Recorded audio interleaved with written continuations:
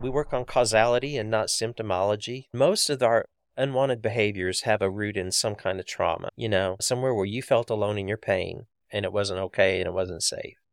And when people begin to get in touch with and help you identify that, because that takes the focus out of the part of the brain that's triggering all these impulses to protect you all the time, as opposed to being empowered and saying, okay, now wait a minute, that's not true anymore.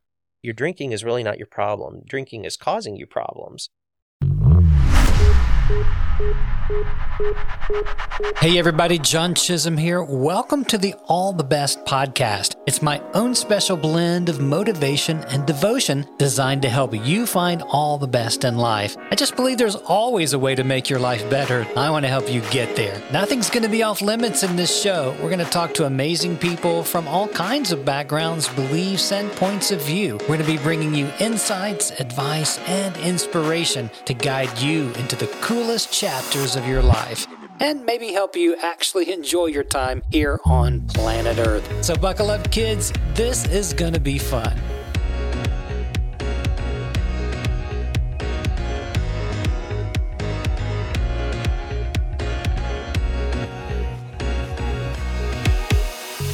Hey everybody, John here. Thanks for joining me again on All the Best. I started this podcast because I wanted to bring you challenging, helpful, meaningful resources so that you could get all the best out of your life. Let's do something fun, right? We're going to be here. Let's make the most of it. And today I'm going to bring you a dear old friend of mine named David HAMPTON. And David and I were in the music business about 35 years ago at the same time. I was a young publisher.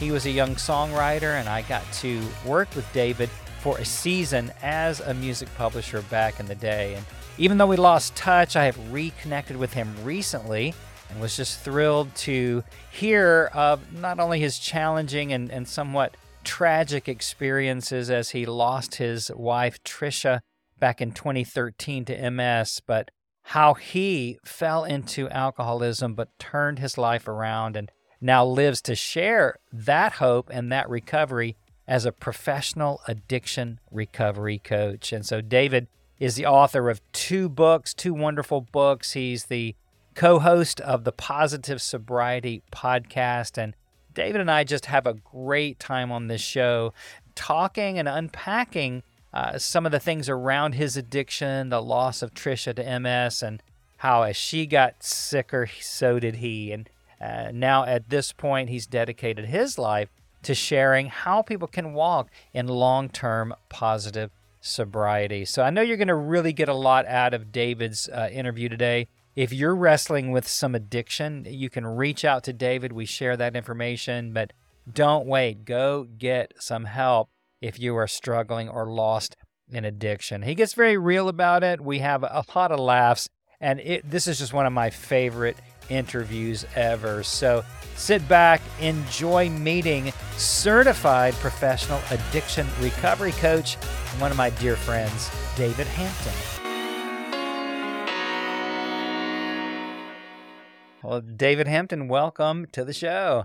It is good to be here. Thank you, John. You and I were songwriters and publishers back 35 years ago, maybe? Yeah. I mean, it's been a minute, right? Yeah, it was. It was about 35 years ago. I think we moved to Nashville I always have to think about it. We moved here in 87, but I was starting to come back and forth from Indiana a lot when I first met you. So that would have been probably at least 85. Yeah. So here we are. And I was already at Star Song, right? Probably by the time we met. Yeah, I was on the tail end of Arios, I think. Yes. And met you there, and then you were at Star Song, and of course we all got rolled over and exactly into that. And yeah, well, Arios was a small publishing house that was started by Bill Gaither and Gary McSpadden, and some other folks. And it really was kind of an interesting story because my wife Donna and I came to Nashville in 83 to take a job that fell through, and we had $40, no place to live. Oh gosh. Wound up through a friend I don't even have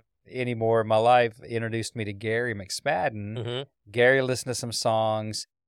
I guess he played them for Gaither, and they signed me to a publishing contract, which is so weird. You'd never have that happen. Right. Right, yeah, the formula has changed. It has definitely changed. I mean, I was just basically off the street, throwing papers out of the car window at 3 in the morning and Uh-huh. making $60, but I really worked hard at it and wrote 5 nights a week. And my first year had almost 20 songs recorded. So they hired me. Yeah. They're like, okay, this guy is aggressive. Mhm. And so they hired me to work with songwriters.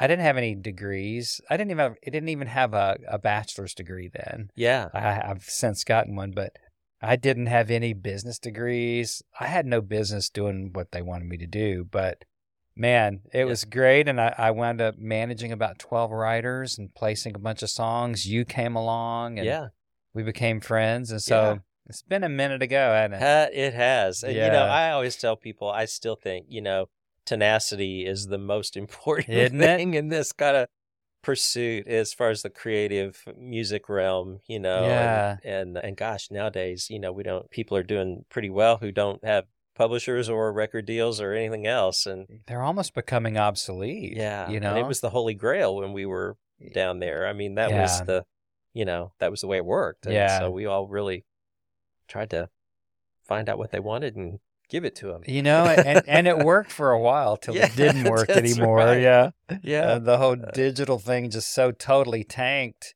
the music business across the board, not just Christian music, but all over. And we were young and trying to figure it out. And remind me, I mean, back in the day, you were married to, we called her Patsy. Yeah, you knew her as Patsy. We knew. She moved to Nashville and decided she really had never loved her name. And since her name was Patricia, she decided she would be Trisha Hampton. Right. And it was funny because our first year in Nashville, we sent Christmas cards back home, to Indiana where we were from. And, it said David and Trisha Hampton. And we got these notes from people that said, "What happened to Patsy? Oh my God. Get to Nashville and meet somebody else and ditch her." And I'm like, no, she's the same person she always was. Just using the back half of her name. Well, I know there's a whole story around her passing and just your plummeting into alcoholism and addiction. And I want to talk about that in a moment. But on the music side, you wound up really using your music for a couple of decades in the church. And talk a little bit about that before we get into the other part of your story. Yeah, it was really an interesting time because, it was one of those things where, we came to Nashville like everybody else. And I just thought, my goal is to make a living in music. I didn't know exactly that. You topped out at, at a pretty low salary at some point. Exactly. Unless you're in a very small fraction of, the percentage. The Stephen Curtis Chapmans. Exactly. And even as a musician, I thought, well, I'll play. I was a keyboard player, piano player. And I thought, well, if I play for artists and write, I had enough encouragement for people like you and others about my writing that I thought, well, that can work, but I've got to have a gig. So I'll play on the road. And Trisha was working at Vanderbilt in different capacities at that time. And we thought, well, that'll be great. But I ended up, selling furniture and working on the General Jackson as a waiter, and which is a riverboat. Which is a boat, Yeah, the Opryland owns or owned or something. It may have sunk by now. I don't know what happened to it. It was a riverboat cruise, and I was not a musician. I was out there serving prime rib. And, so we did all that stuff. And the first year we got here, Trisha got pregnant with our daughter, Lauren. But I ended up traveling with an artist, Scott Wesley Brown, from back in nearly the Jesus movement era. Of course, and he iconic. Yeah. And I learned a lot from Scott, and he was a great resource for a lot of opportunities for writing.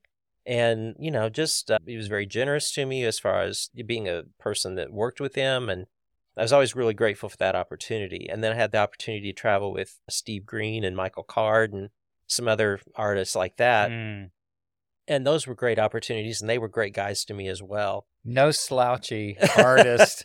Right? Right? For the time we were all in, those were really good people to be with. I mean, just good. people. Good-hearted people, very solid people. Yeah, really great people to be around. And so we did that for a while, and my daughter, she was about 5 years old. And my wife had been having these weird symptoms, physical symptoms, and she had had a lot of in and out from doctors, MRIs. She was experiencing dizziness and then unsteadiness and clumsiness and numbness and tingling and vision problems and all these kind of things.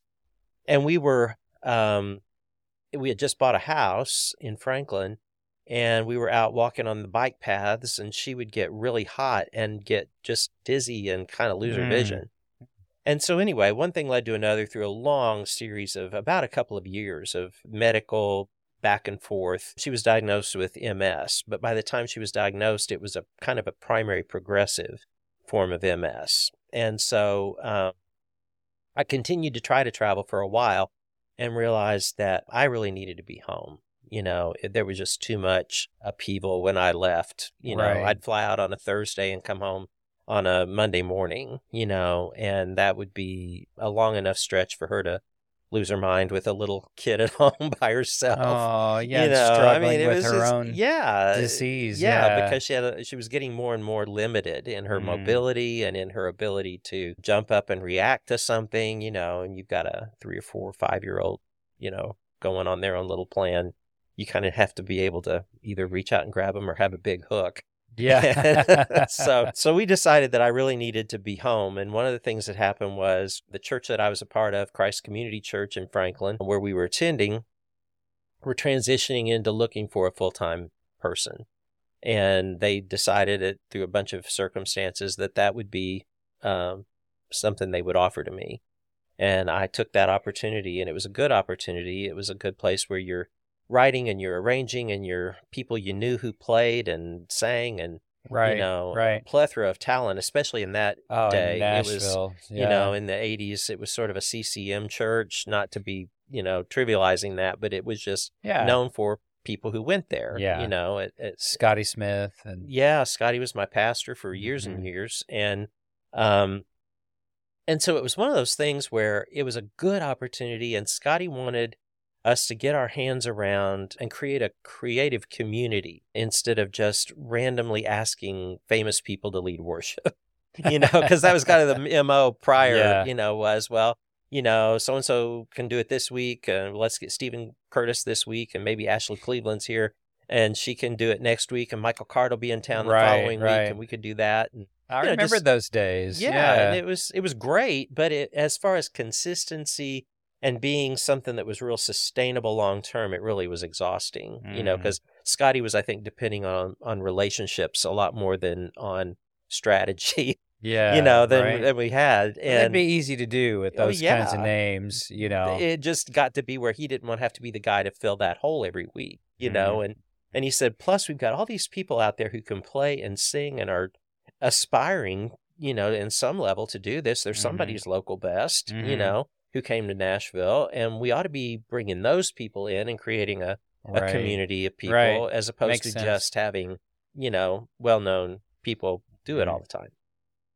So that was sort of where, I really was able to kind of watch my worlds come together as far as creatively, my writing, arranging, playing, getting people together and creating this thing. And it really grew, and the church grew, and a lot of things were going on. But as that job got more demanding, Trisha got sicker, and so she was getting more and more debilitated. So I had more demands at home. I ended up moving my office at home to my house after a few years and working from home, except for days I had to do meetings or go to rehearsals or do things like that. Right. So I was home accessible a lot more. And in the process of that, I didn't know it at the time. I know I didn't know it at the time. I was becoming really emotionally exhausted, after years of doing that and watching her deteriorate really, and being a caregiver, because that's a really isolating role. I mean, we could talk for a whole hour on just caregiving, because you feel guilty for how you feel a lot, and you feel lonely a lot, and you don't know what you're doing. I mean, there's a crash course in a few things, but you're winging it, and 24/7. Yeah, just you're never right stops. there. Yeah. So over the course of time, she was beginning to really show a lot of debilitation. And Christ Community was a Presbyterian church, so we drank. I used to think Presbyterians were just Baptists that drank. But we drank pretty freely and openly. Or they drank openly. Right? Yeah, exactly. The openly part is probably the key. And so I, had grown up not having alcohol in my home. But my parents one night, I remember when I was about 13, went to a dinner, a Christmas dinner, and my dad had been given a bottle of Kentucky bourbon, and he didn't know what to do with it because he's like, we don't drink, and I don't want to give it to somebody because I don't want to, contribute to somebody else that might have a problem or whatever. And so he, I've told this story many times, but he put it in the back of the pantry, where they kept their baked goods, which I joked that now I know where Baptists keep their liquor, But he had it back there. And for whatever reason, I had a fascination with it. It was just like, having a body buried under the house. We all knew it was there. We didn't talk about it, but I was very curious about it. Exactly. And so one night that they were gone, I poured my mom had these on the rocks glasses, but she called them juice glasses because, they didn't drink. And I had mallard ducks on them. It was the 70s. And I poured about half of this Seagram 7 and about half 7-Up in this on the rocks glass. And I started sipping on that. And Charlie Brown was on TV. I was in my parents' little wood paneled family room, the Christmas tree on, and I began to feel relaxed, and I began to feel relief, and I was 13, I began to feel less perfectionistic. I began to feel acceptable. All these negative emotions that I carried around. I was kind of an emotionally wound tight kid. And 13, I guess so. Wow. Yeah. I mean, I was wound tight. Yeah. And I was taking piano lessons at University of Evansville Preparatory School of Music. There was a lot of pressure there. There was 2 piano lessons a week and a theory class a week. And I had an ulcer when I was 15. I was, the nerd David, that drank my Maalox out of my locker at school. I'm not to paint a, terribly tragic picture, but I was not all grins and smiles, as a young adolescent. And this was like, this drink was like, I was experiencing this, what I used to call my warm hug from God. Wow. I thought, I've been lied to. I didn't get sick. I didn't act unbecomingly. I didn't get drunk. None of these terrible things happened to me when I drank this. This is going to be a part of my life, and I distinctively pressed pause in my psyche somewhere, and alcohol was going to be a part of my world because I couldn't imagine anybody praying for peace when Bacardi sells it for $9.99. I just did. Who needs God? Who needs God when you could do this? And oddly enough, that was I think sort of an unspoken mantra in my head. Because as Tricia got sicker, I got sicker.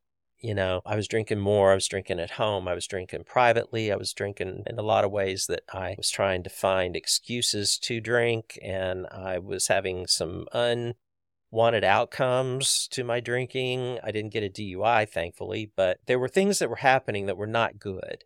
And so I kept trying to quit. And, long story, through a long series of events and circumstances, I got into a program and got into an addiction therapist, and that was in 2005. And I mean, June 20th of 2005 was my last drink so far. Wow. By God's goodness and grace and all those other things. But that changed everything.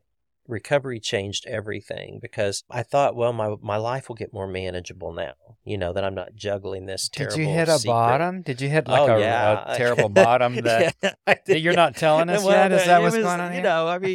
It consisted of enough nights of waking up, having peed in the closet, okay, and, all right. Thinking that the armoire was the door to the outside and trying to crawl in it, and just starting out in other rooms of the house and ending up in other rooms of the house and not knowing how you got there, and having to be told that you talked to people on the phone last night that you have no absolute recollection of doing, and you might want to know that you told so and so this, and you might want to know that if you encounter them today, you might want to be aware that might be helpful to know if they act less what than you really said. you. It might Some of be those filters you didn't have, let some exactly. things slip. I'll tell you another thing, Oh that my kind of stuff, God. which seems to just come very freely after you've had, a few too many. But yeah, those things were just happening to me, and I was having to navigate that. I was having physical symptoms. My hands were shaking, and I was making mistakes in my playing. I felt horrible all the time. Mm. I mean, I had all kinds of issues, and physical issues, blood pressure, and everything that goes with all that. And I had tried so many times to stop, and I knew I couldn't. And I was scared. I was really frightened. And I think fear drove me to fear of losing the things that were most valuable to me. It drove me to get help. And so I did. But my life didn't get easier. My life got harder. Trisha got sicker. She spent the last 7 years of her life in a hospital bed at home. We had Wow. a skilled care nurse come in once a week to check on her, and then a nurse tech twice a week to come in and make sure she had a good bath and all that, and everything else I had to do. And, she had a colostomy and a urostomy because of the effects that MS was having on her body.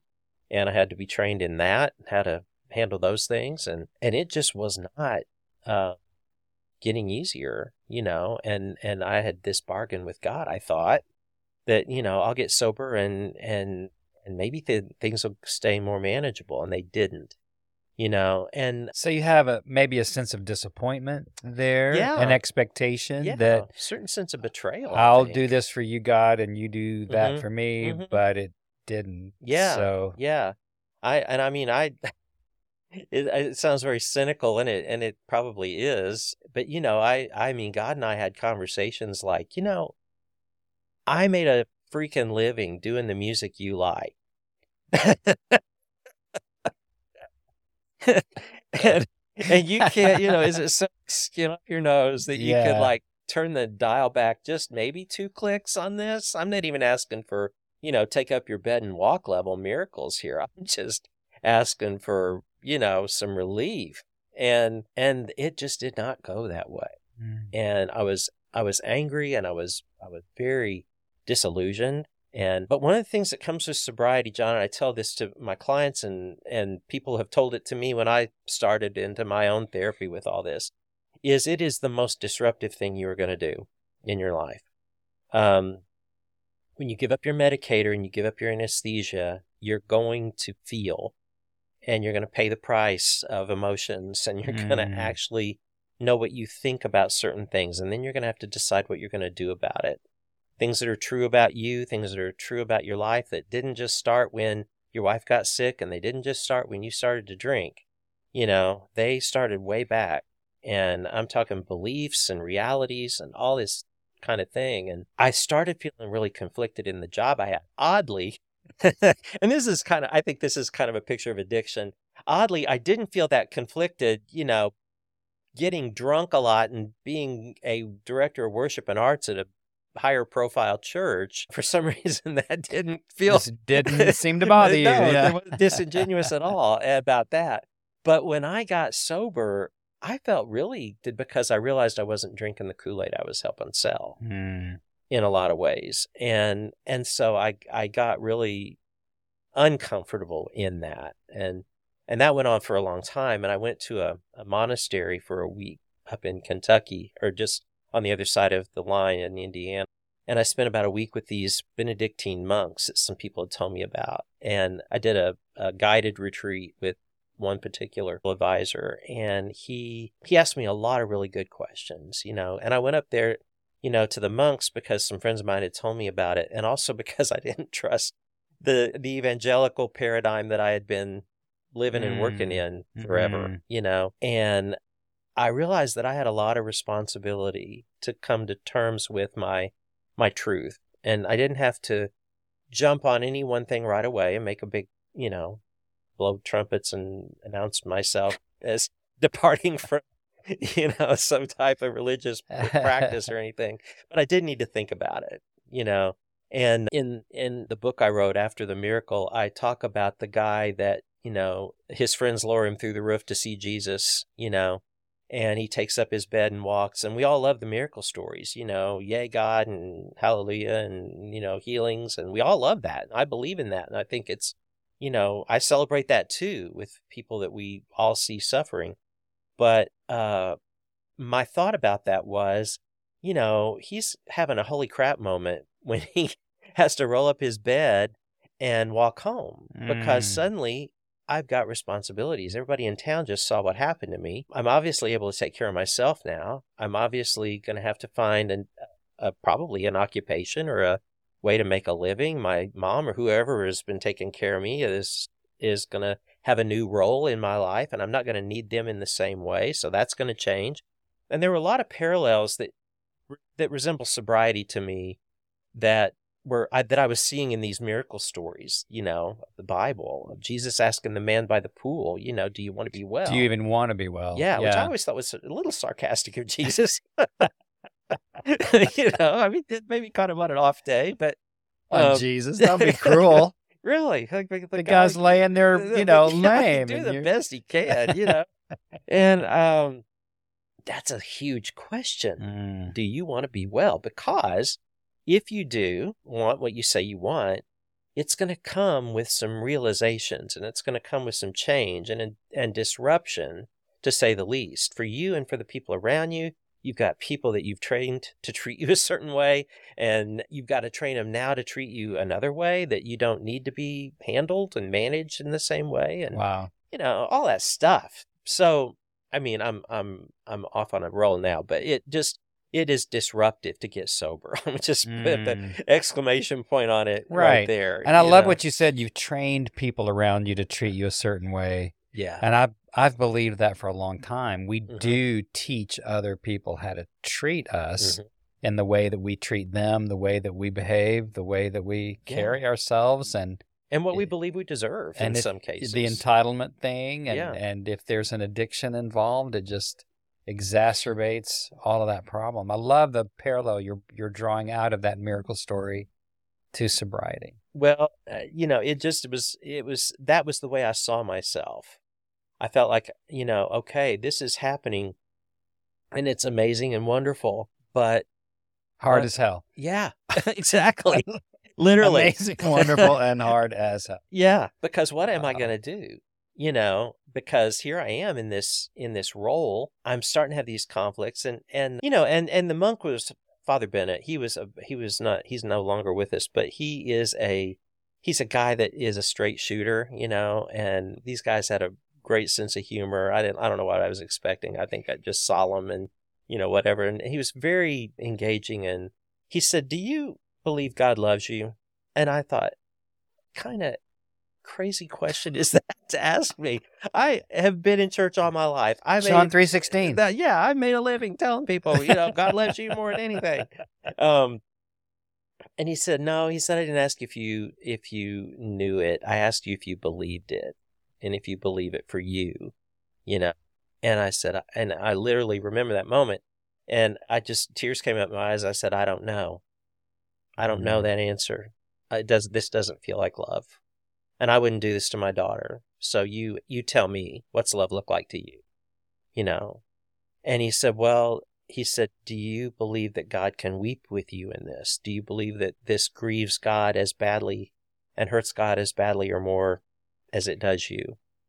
That your wife is experiencing this, that you are experiencing this, that your pain took you to a place where your medicator turned on you.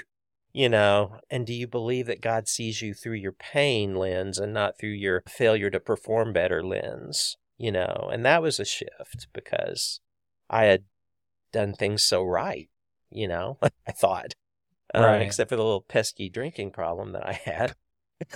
Other than that, And so that was a turning point for me. But in the process of that, I had to ask myself, okay, well, then what do I pray for? And I came to the conclusion that courage, peace, and wisdom are they're the three things that I can really ask.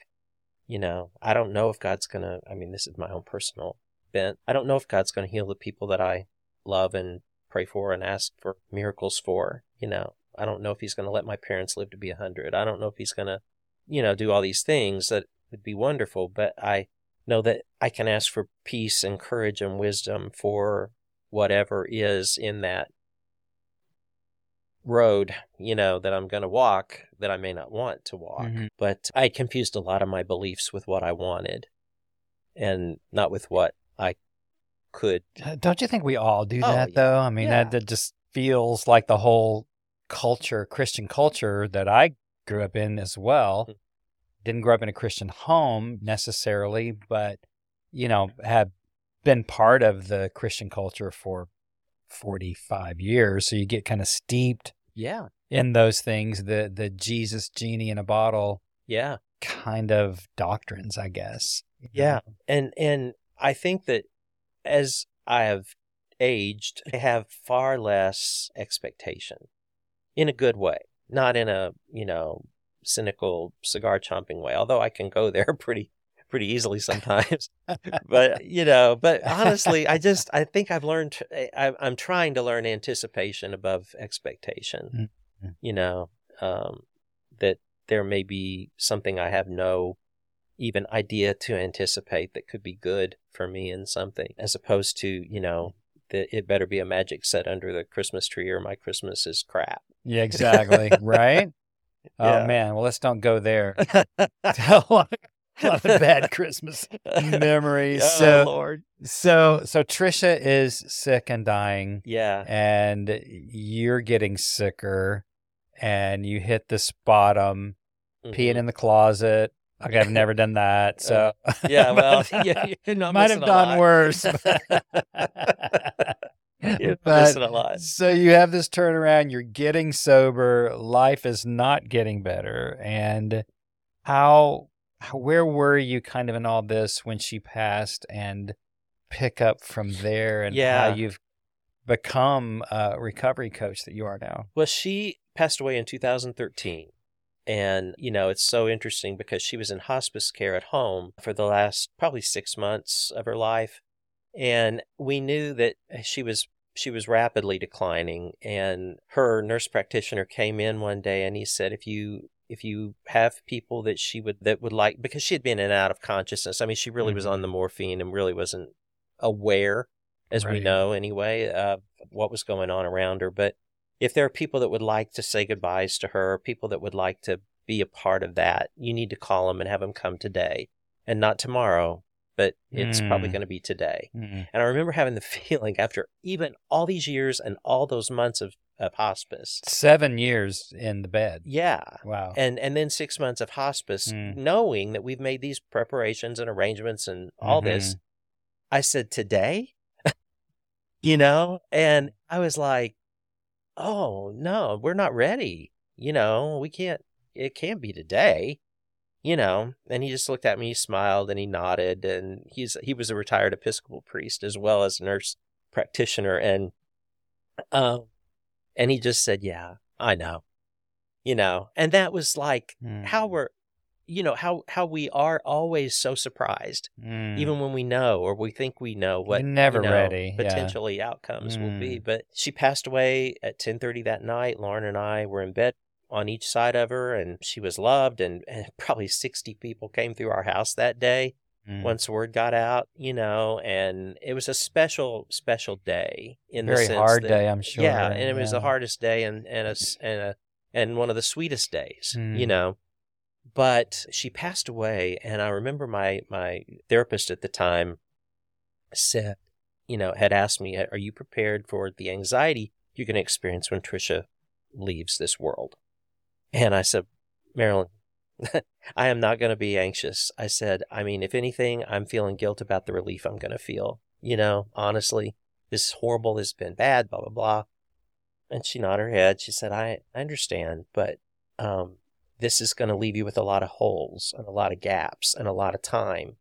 And all the reasons you've had for not pursuing things, for not doing certain things, for not living in certain new realities, a new career or this or that you've said you'd like to do, but you've got these responsibilities, and those are going to be gone. And you're going to have a blank slate in front of you. And you need to be thinking about what your life's going to look like and what you're going to give yourself permission to experience. And I thought, well, food for thought. Yeah, file that away. And yeah, maybe not. Maybe so. But anyway, long story short, after 35 minutes of talking here, I realized that when she did pass, I had absolutely these gaping holes, you know. There was just so much time, and there was so much room, and there was so much everything. And I realized that I was on the wrong bus professionally, I think, and I had help realizing that. And, you know, by then a lot of cast of characters that I had started out that job in had changed, and we were kind of on a new page, and I was not the skinny worship leader in skinny jeans, and I wasn't that guy, and I didn't want to be, and I wasn't, and I needed to make a shift. And I had started in a recovery coaching accreditation program. It took a little bit of time to go through, and as I got into that, I realized that was really where I really loved spending my time, was with recovering people. I used to go out and speak a lot after I got sober, and I used to have a lot of people work with me and call me, and I'd follow up with them, but I thought, well, it might be nice to know what you're doing.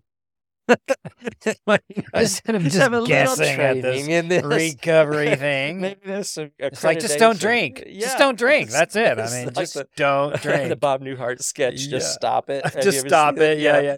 It was kind of like that. But I got into all that and got into a practice with some really great counselors that invited me to be a part of their group. And in the last 7 years, I have really just seen recovering people, you know, and not just alcohol, but substances, behaviors, things that people are engaged in, and helped people either get into treatment or determine whether they need treatment or what is the best course for everybody. Is everybody going to respond this way? And I've gotten to work with some great nonprofits here in Nashville, Music Cares, Porter's Call, people that have really helped guide people along and that are in the music business. Right. You know, and I think that's surprising to a lot of people, is to realize that addiction is just as prevalent in Christian music with the musicians, the artists, not all of them, of course, but, you know, plenty of the famous people we all know and love have either struggled with that or maybe even still do, whether they're out about it or not. Yeah. You know, it's and there's a lot of shame involved with addiction, especially in the Christian world, to admit that you struggle with pornography or drugs and alcohol, depends on and it. Exactly, you know, because we're professional Christians. That's right. You know, that's right. And I talk about that about myself, you know, back when I was a professional Christian, because your income does depend on your behavior. You know, I mean, maybe in politics to a certain extent, but most people can go to IBM and, you know, get a little drunk and go home, and people kind of, you know, say, hey, you got a little wild at the thing last night. But people in a platform in Christian music and a worship platform, they have very few places to go. And I don't know if people realize how hard it is for people in these positions to trust. Right. You know, if I tell you, am I safe? You know, if I do this, who's going to find out? You know, all that kind of thing. And you provide a safe place as not a therapist, but as a coach to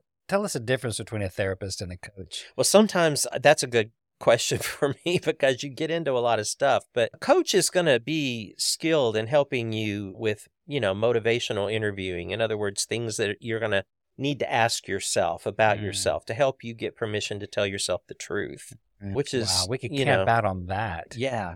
To get you to the point where you're willing to tell yourself the truth. Yeah, because if you can't tell yourself the truth, you're sure not going to tell me. You're sure not going to tell anybody else. Wow. You know, that reminds me of an old Amy Mann lyric that I loved, and it was, "You've got to be smart if you're fooling yourself." I love that line. That's a great line. I have not heard line. That. Yeah. And another one she said I thought of earlier. This goes back to the '80s. Amy Mann and Till Tuesday was her group. Remember that at all? I do. Yeah. And she said most people get by with either bourbon or God. I started to say that earlier in our interview, but then that came back to me with, you know, that other quote. But yeah, it's so true. You got to be smart if you're fooling yourself. And I think we probably all do that to some degree, but it can get out of hand.